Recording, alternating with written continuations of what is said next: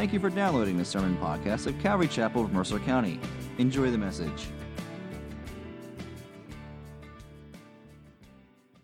Well, good morning, friends. Thanks, Jay. What's the matter? As Jay alluded to, we're doing, or I think it was Dan actually, we're doing communion this morning. So our study is going to be a little briefer, more brief. I'm not sure what the proper term is than typical. But we are going to continue in the book of Matthew. So if you would please turn in your Bibles to the book of Matthew. We left off in chapter 7.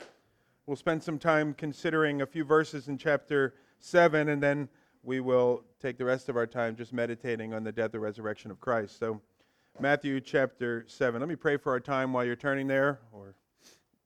Father, we do thank you for the opportunity to dig into the Word, and we pray your blessing now on our time together. Lord, that you would speak to our hearts, you draw us to your presence. Father, I just want to pray particularly, sometimes when we're familiar with a passage, we can miss the opportunity for it to allow it to impact us because we have just sort of this sense of, I know what that says. And Lord, we don't want to do that. We want to come to your word each time in a way that is fresh, Lord. We know that your word is living and active. And so, Lord, we want to have hearts, soil, so to speak, that is just ready to receive the seed planted in so that much fruit can be born. So this morning, that's exactly what we're praying. Lord, that you would anoint this time and bless it, speak to our hearts, and draw us to yourself. We pray in Jesus' name. Amen. Well, again, Matthew 7, if you've been with us, you're like, you say that every week. We're in the middle of the Sermon on the Mount. Sermon on the Mount is our 7th study now in the Sermon on the Mount, and which began in chapter 5. And it was in chapter 6 that Jesus emphasized this idea of the importance of being in right relationship with God. And he spent his time in chapter 6 focusing on the inward attitude of our heart, as opposed to kind of that outward behavior that people see. And so Jesus spent time saying, when you fast in such a way that nobody knows that you're fasting. He said, when you give in such a way the one hand doesn't even know what the other hand is doing. And then he said, another example, when you pray in such a way that it doesn't draw attention to yourself, but to the one that you're actually praying to. And Jesus kind of wraps up that idea, and he says, you do that. In each of those cases, you do that. And your Father who sees in secret, he will reward you. He speaks of there in Matthew chapter 6, verse 6. So chapter 6, Jesus is dealing with the condition of our relationship with God. Now, as we come to chapter 7, Jesus is going to deal with the condition of our relationship with our fellow man that is around us. And I think that the order is very, very important there, because the condition of your relationship, or the relationship that you have with others, is directly impacted by the status of your relationship with God. And it's people that are seeking to be in right relationship with God, people that are seeking to be in right relationship with God, are better, or at least they are becoming better, husbands and wives and employees and children and coworkers and so on. And the one naturally impacts the other. And so Jesus has addressed our relationship with the Father that's in heaven, and now he's going to address our relationship with those that we interact with here on the earth. And so let's look at the first few verses of chapter 7. Starting at verse 1, he says, "Judge not, that you be not judged. For with the judgment you pronounce, you will be judged, and with the measure you use, it will be measured to you. Why do you see the speck that is in your brother's eye, but do not notice the log that is in your own? Or how can you say to your brother, hey, let me take the speck out of your eye, when there's a log that is in yours? You're a hypocrite. First, take the log out of your own eye, and then you will see clearly to take the speck out of your brother's." Well, I think there's two important points here that have to be made about this very often quoted section of Scripture, judge not, lest you be judged. The first thing is this, that Jesus is dealing with and he's addressing our tendency to judge ourselves by the wrong standard. So we say things like, well, I fast 2 times a week. You fast once a week, so I must be more spiritual. You see, I'm judging myself according to her. I give 10% of my income. You only give 5% of your income. Therefore, I must be more spiritual. And the problem with that sort of judgment is that the person that is doing that is comparing themselves according to the wrong standard. So if you want to compare yourself to someone to establish your righteousness, then the person that you need to compare yourself is to Jesus. And so, are you as forgiving as Jesus? Any of you said yes?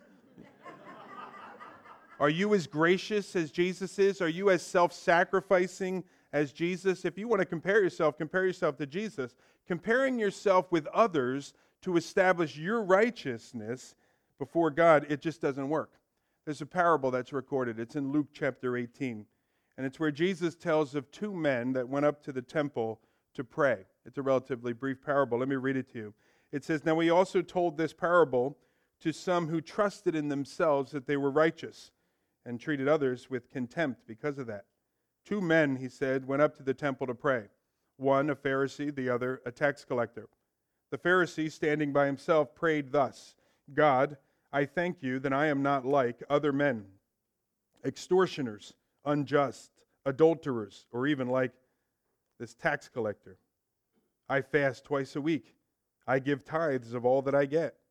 But the tax collector, standing far off, he would not even lift up his eyes to heaven, but he beat his breast, saying, 'God, be merciful to me, a sinner.' I tell you," Jesus said, "this man went down to his house justified rather than the other.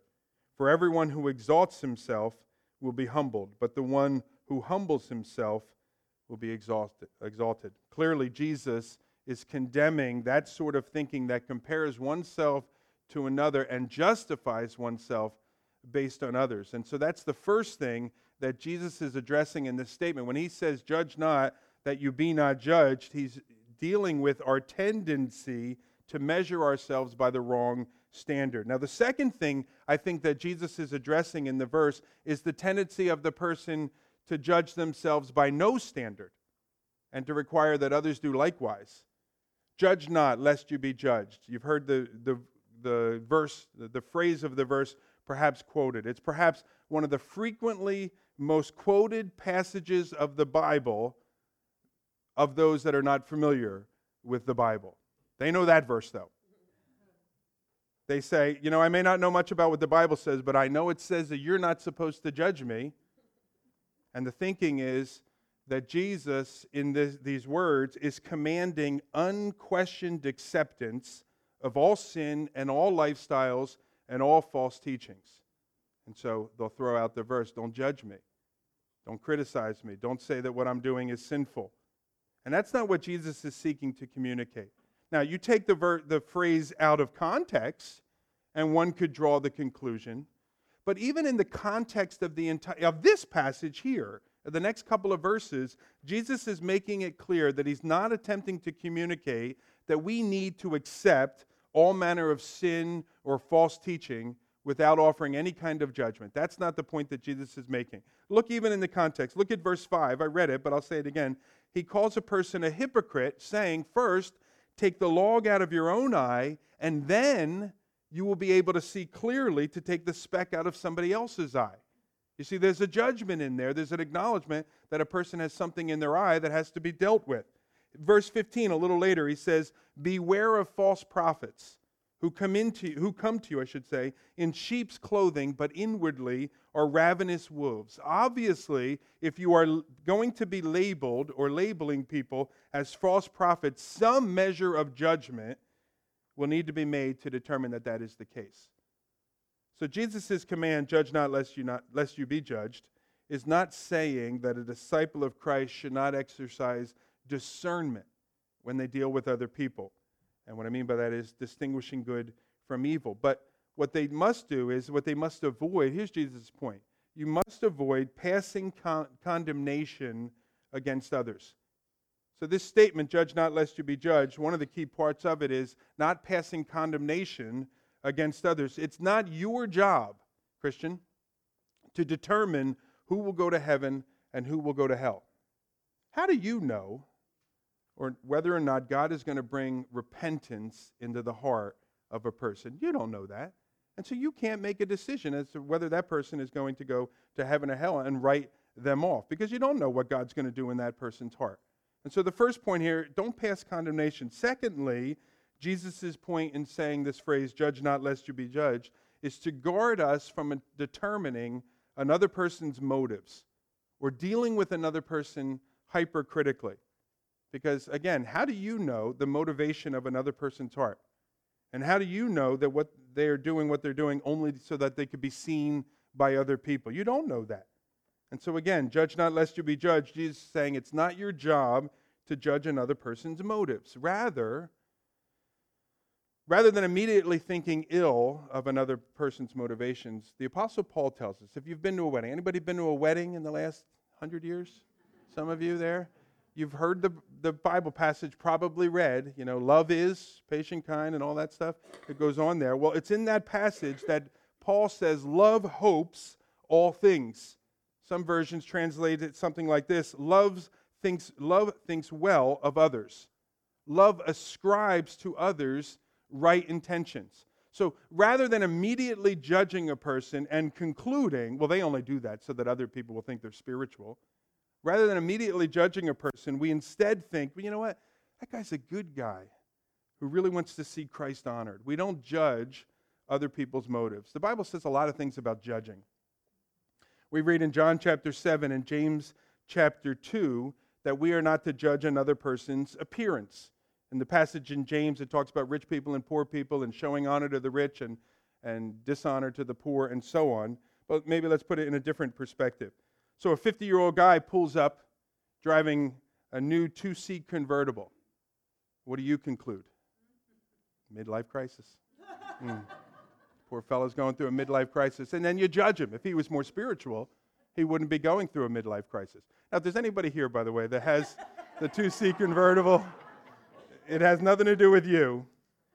So we judge the person and say they're unspiritual. They're going through some things here. Maybe God will get a hold of their heart again or something. But you know what? Maybe somebody gave him that vehicle because his 12-year-old Toyota Corolla, kicked the bucket finally. And he's been praising the Lord that God's been so good. He gave him a vehicle. I didn't know what I was going to do. And God gave me this vehicle and so on. And we've judged that person's appearance. It says in Romans chapter 14 that we are not to judge other people's convictions. Now, in the instance there of Romans 14, it talks about those that eat meat and those that don't eat meat. I don't understand those people, but those that eat meat and those that don't eat meat. And the point there is, how do you know whether God told them to or not to eat meat or not eat meat? It's none of your business. Stay out of it, is the point that Paul makes there in Romans chapter 14.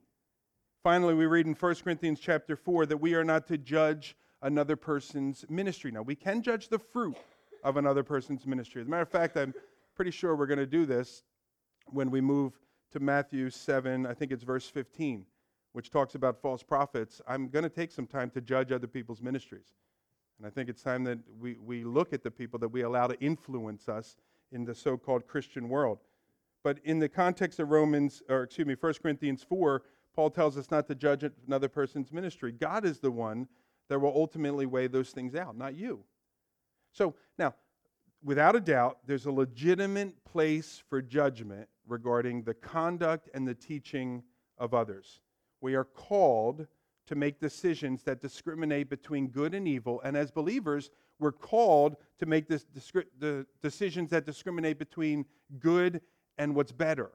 We're called to do that, and so we do have to make decisions. We do have to make judgments, but that's not what Jesus is referring to here. Here, he's addressing this idea of being hypercritical and self-righteous in our judgment, a judgment that sets ourselves up as better than another and the arbiter of another. That's what Jesus is speaking of when he says, judge not lest you be judged. Now he continues in verse 2, and he says, because with the judgment that you pronounce, you will be judged, and with the measure that you use, it will be measured toward you or against you. Now, again, we said this 2 weeks ago. Jesus is not something like this. He's not suggesting that whether or not we get into heaven or we go to hell is based on whether we have judged someone or not. You may recall when I mentioned it back then, nobody gets into heaven, no one is kept out of heaven based on any other measure, but according to what they have done with the gift of salvation that is offered through Jesus in the work of Christ on the cross. That's the determining factor of salvation. And so Jesus' point here when he says you will be judged with the measure that you use is to point out that the measure that you use to judge others is going to be used to judge you. So if you are hypercritical of others, Don't be surprised to find others being hypercritical of you. If you're quick to ascribe wrong motivations to others, don't be caught off guard when you discover that everyone ascribes wrong motivations to you. The measure that you use is going to come back at you. Now, additionally, when you judge and condemn others for a particular action, your judgment has demonstrated that you know and that you agree that such action is wrong. So be careful then not to commit that action yourself, because by your very own words you will be condemned. The Apostle Paul, he wrote this. This is in Romans 2. He says, "Therefore you have no excuse, O man, every one of you who judges, for in passing judgment on another you condemn yourself, because you, the judge, practice the very same thing. Do you suppose, O man, you who judge those who do such things and yet do them yourself, that you will escape the judgment of God?" So we say, "But God, I didn't know." And it's as if God would respond, "Sure you did. Don't you remember that time that you castigated that other fella for doing the exact same thing? You knew." You see, that which you judge will come right back on you as well. So we need to be careful with that. Now, I find it interesting how much worse my sin always looks on somebody else. You find that too? You experience that as well? So when other people wrong me, my thoughts are, sometimes my words are, I can't believe how rude and insensitive and selfish that person is. But when I do it, I say something like, well, I've got a lot on my mind right now. And I make up an excuse for myself. My sin always looks worse on others. It was about 1000 BC that the prophet Nathan showed up at the front door of the king of Israel's palace, and he said to him, "King David, I'd like to tell you a story." The prophet then went on to explain how there was a rich man that owned lots of land and lots of property and lots of cattle. And one day a visitor came to the rich man's house, and according to custom, the rich man was obligated to prepare a meal for this traveler, which was the last thing that he wanted to do. And so rather than taking one of the thousands of sheep that he owned, he instead went next door to his neighbor's home, and he took the one little ewe lamb that the man had possessed. And it was that lamb that the rich man prepared as a meal for the traveler. Now, with Nathan barely finished the story, I imagine standing on the front steps of of David's house, the passage says that David's anger was greatly kindled, leading him to declare this. David said this, "As the Lord lives, the man who has done this deserves to die, and he shall restore the lamb fourfold, because he did this thing and because he had no pity." It's then that Nathan reveals the real reason he came and told a story to David. And he said to David, "David, you're the man." You see, King David was the possessor of many flocks, so to speak. It's a nice way of saying wives. And despite that, David went and took another man's wife and lay with her as his own. And then he concocted all sorts of schemes, including even having the woman's husband murdered to cover it up. It's interesting how David could pronounce capital punishment on a guy for taking another man's lamb and yet ignore his much worse sin of adultery and murder. So our sin looks so much worse on others, doesn't it? Just remember this, the measure by which you judge is the measure by which you yourself will be judged. Do you want some grace? Then show some grace to people.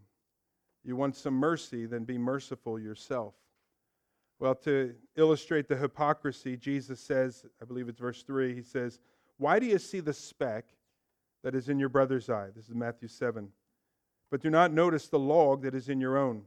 How can you say to your brother, 'Let me take the speck out of your eye,' when there's a log in your own eye? You hypocrite, first take the log out of your eye, then you will see clearly to take the speck out of your brother's." Now, obviously, Jesus is speaking here in hyperbole to make his point clearly. A person's not going to be able to walk around with a 2x4 hanging out of their eye. His point, though, is this. His point is the epitome of hypocrisy is to notice the little bit of sawdust that your friend has in their eye when all the while you have a 2x4 sticking out of yours. And you know what? Even if you did, let's say you do have this 2x4, and you did want to go help get the speck out of the guy's eye, every time you got close enough to the guy, you're going to hit him with the 2x4. You're not going to help in any way. So what are we saying then? What's Jesus saying? Can we never help someone remove a speck? And when I say speck, we're talking about sin in our lives and in their lives. Can we never help a person remove a speck from their eye? I don't think that's what we're saying, because notice what Jesus says in verse 5. He says, first, take the log out of your own eye, then you will be able to see clearly to help your brother remove the speck from his. His point is not that you shouldn't help out your brother. His point isn't, well, you know what? Everybody do their own thing. I don't want to be judgmental or anything like that. That's not the point that Jesus is making. His point here is, first, search out your own heart and deal with that area of your sin in your own life. Then you'll be able to see clearly. And I think even more importantly, then you'll be able to approach in humility. Then you'll be able to proceed with mercy, because you've been there. You know how painful a speck of dust can be in your eye. You know the peace and joy when it is removed. But it's the self-righteous hypocrite that's able to see the minute speck in somebody else's life, but they're missing the gigantic sin that is there in their own. And so, again, it's a good thing to help your brother remove the speck in his own eye, but not before first dealing with the plank that is in your own. Now, let me make one more point about this. Does this mean that we have to be perfect? Does this mean that before we can approach a brother or sister in the faith and say something like, hey man, I noticed this speck in your eye, let me help you get that out there, before we can do that, does that mean we have to be perfect? I would say no, that's not what it means. Jesus' point is integrity and humility. So, are you seeking to walk in right relationship with God? Are you humbly confident that as far as you know, you're not ignoring an area of sin in your life? And if that is the case, well then in humility, you can go to your brother and you can go to your sister and say, look, I'm coming to you in love. And I want to share with you some things that I've noticed and some things that God has done in my heart. And I believe He wants to do in your life as well. But you come in humility. The psalmist, he said this is David, as he was repenting. He said, create in me a clean heart, O God, and renew a right spirit within me. He's confessing his sin. But then notice a verse or two later, he says, and then I will teach transgressors your ways, and sinners will return to you. He confesses his sin first, and then he goes and he helps others in their spiritual journey as well. Let God do a cleansing work in you, and then let Him use you to do a cleansing work in others. Now let's look at the last verse for today, verse 6. It says, and do not give dogs what is holy, and do not throw your pearls before pigs, lest they trample them underfoot and turn and attack you.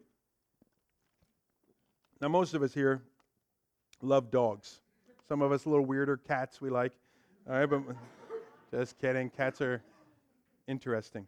But most of us love dogs here, and so we picture this idea here about giving dogs what is holy. You know, we think of our dog at home. Maybe not Umwa. I know that they don't like their dog. He's a little trouble. But I think of my dog Zoe. I think of my dog Clancy. I wish we had a picture to put up of Zoe, because she's a cute little dog, although she's annoying at times. But she's a cute dog, and that's what we picture. But Jesus, when He says dogs here, He's referring to wild, ravenous scavengers. He's talking about menaces to the flock. For those of you that have been in Ewing for any length of time, I grew up here in Ewing, so as a young kid, we had a wild dog problem here in the township of Ewing. No, I'm not. You think it's funny. It's not funny. Stop laughing. I'm serious. So these dogs, they would go all over. I'm sure some of you that have been around, they would attack. I had a buddy, his dog was out, going to the bathroom at lunchtime. Wild dogs came and killed it. It was crazy. When we moved into this facility, they had these cages upstairs, looked like they were for gorillas. And I'm like, what is going on up here? And they were the cages that we had a big problem in the back of this property. So don't go out back. Go out front. It's safe out front. If you ever been up to Halo Farm, Halo Farm, ice cream, yummy, very good. They got those tacky little fake cows that are out front. The reason why they have the tacky little fake ones is because on 2 different occasions, the real cows got attacked by these wild dogs that I'm telling you about, and they killed them. So they finally said, yeah, now, see how you feel now? Yeah. So it got a little out of control, so they said, just put fake ones that are there. That is what Jesus is talking about when He says, don't give to dogs that which is holy. Wild, ravenous scavengers of beasts. So don't think of Fluffy at home when you think about it. Now, pigs and swine, as some versions put it, that's always considered unclean in Scripture. So Jesus here, he says, don't give to dogs that which is holy, or give your precious pearls to pigs. And the reason is, as he says, is because they will only trample them underfoot and then turn and tear you up. Now, the dogs and the pigs here, it represents those that are hostile to the kingdom of God and the message that announces that kingdom. They are those that ridicule and mock the gospel.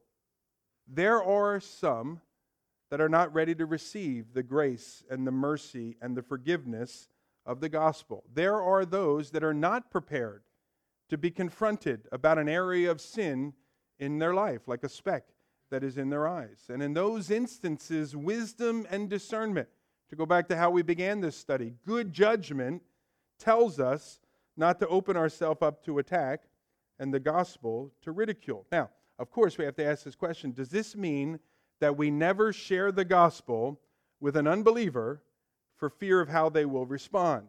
Well, they're an unbeliever. They're probably a dog. They're probably a pig. They're not going to accept this. They're not going to like it. Obviously, I think the answer is, of course, it can't mean that. We have to share with those that are lost. How are they going to know unless a preacher comes and tells them, you're that preacher? And so we have to let them know. But at some point, it becomes clear that the person that you're speaking with is not open to receive the gospel. And instead, then, Jesus directs us to be discerning of that reality and look for others whose hearts are prepared and ready to receive. Do we write this person off and say, we're never coming back to them? I don't think we do. I hope you don't.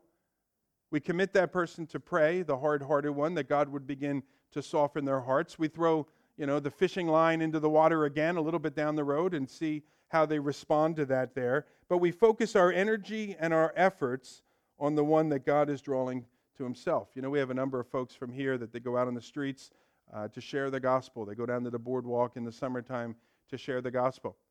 And not so much folks here, but experience that I've had in instances like that. You go and some of the guys that you're with, some of the gals you're with, they take great delight in the fight that we got into. Oh, it was awesome. We got into this big fight with these kids there on the beach. And I'm like, why would you want to get into a big fight with those kids there on the beach? Share the gospel. If they're not open to it, say, hey, man, it was good talking to you. Thanks a lot. And then pray that the Lord opens it up an opportunity for someone who is ready to receive here. That's what Jesus is discussing here. And that's what he did. Is the example from Scripture. You remember how Jesus ministered to the sinful woman from Samaria that he came into contact with? Now, here is a woman. Clearly, the passage says that she wasn't walking in the ways of God. And yet, Jesus ministered to her. And Jesus revealed himself to her. You have the instance of Zacchaeus, the tax collector. He's another notable sinner. And Jesus essentially says to him, hey, buddy, I'm coming to your house today. There's some things I want to talk to you about. Now, again, here's a guy certainly not in right standing with God, but Jesus goes and he finds him and he ministers to him, and the guy's life is changed. And so Jesus, you have to minister to the unbeliever. If you're going to share the gospel, that's who you got to share it with. But contrast those two examples with Jesus' appearance before Herod. The story where Jesus came before Herod. It says that he opened not his mouth. You think of the example of Paul in Acts chapter 13, where it says that he left the company of the unbelieving Jews, and instead he went and he ministered among the Gentiles. And so we have precedent in the Scripture. Find the one whose heart is open and pour out your energy there, that they might come to know the Lord. And so we don't cast our pearls before swine. It was during the 1976 presidential election. Jimmy Carter was running for president. He would go on to win. And he gave an interview, for some reason, I have no idea why, but he gave an interview to Playboy magazine. And in the interview, they had asked him, and he eventually disclosed that he had committed, these are his words, that he had committed adultery in his heart many times, referencing Matthew chapter 5, this idea of lust. We looked at that a few weeks ago. Now, I know what Jimmy Carter meant. I've been where Jimmy Carter is describing. Playboy magazine did not know what Jimmy Carter meant, and they had a field day with this former farmer from Georgia. It was a terrible idea of the president or the fellow running for president, to give an interview to Playboy magazine and for him to bare his heart in the way that he did. We need to be discerning. We need to use wisdom. And we need to make good judgments. And so that's an instance, I think, that we can look back to. And I'm sure President Carter would look back and say, yeah, I probably shouldn't have done that. Because I shared what the Spirit was doing in my life with a group of people that don't know what the Spirit does in a person's life. And they had a field day with it and mocked me and mocked the Lord. And so again, Matthew 7:6, do not give to dogs what is holy. Do not throw your pearls before pigs, lest they trample them underfoot and attack you. Well, as I said, we're going to celebrate communion today. And we've already considered a number of things, but with the remainder of our time, we want to consider the cross of Jesus Christ. There's an old hymn. It was published by Isaac Watts, and the refrain reads this way. It says, at the cross, where I first saw the light, and the burden of my heart rolled away. It was there, by faith, that I received my sight, and now I'm happy all the day. As we continue to worship in song this morning, we're going to take some time to prepare our hearts. And the communion table is going to serve today, if you will, in your mind's eye, as the foot of the cross of Jesus Christ. So are you heavy with guilt? Then come to the cross this morning and let the burden roll away. Are you struggling with a critical spirit and self-righteousness? Then you leave it at the cross. Are you heavy laden? Have you been trying to live the Christian life in your own strength only to discover that you can't? Well, the communion table is a reminder to you, lay that burden down at the cross. You know, some of us that are here today have yet to believe in Jesus Christ. We believe there was a guy named Jesus. We heard the story. Yes, I believe he went to a cross and all that. But we have yet to come to that place where we have left our sin at the cross, our unrighteousness, and we have taken on ourselves the righteousness of Jesus. We've exchanged our sin for his righteousness. You can do that this morning if you've never done that. You can make that exchange. You can ask Jesus to forgive you of your sins. You can ask him to give you his righteousness, and you can accept his gift of salvation and the cleansing that comes with that as you become an adopted child of God.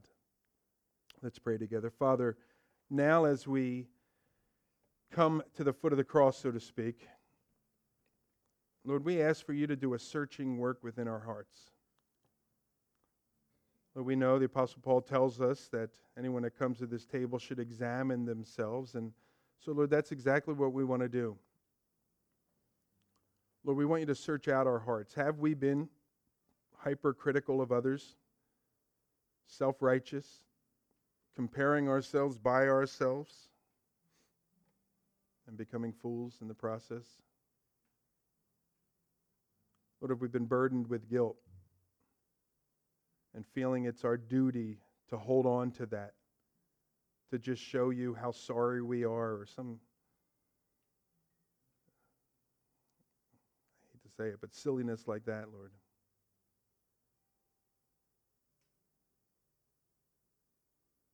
Lord, have we been trying to run the race of Christ in our own strength, trying to live out the Beatitudes, purposing ourselves in a new way to be extra spiritual, extra holy, only to discover that we fail and we can't do it, Lord. Lord, this morning, no matter where we're at, we want to deal with that at the cross this morning. Lord, we want to take the bread and we want to take the cup. And Lord, as we receive it unto ourselves, we want that to be a statement of faith, an acknowledgement of what was accomplished by your Son as he gave his life on our behalf. The burdens are gone. The stain is cleansed. The striving can cease. Our salvation has been won. So, Lord, we invite your Spirit to minister to our hearts.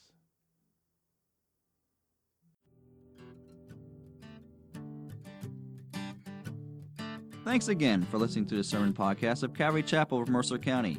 If you would like more information about the church, its ministries, its worship services, or its small groups, please visit ccmercer.com or download the church app to your phone.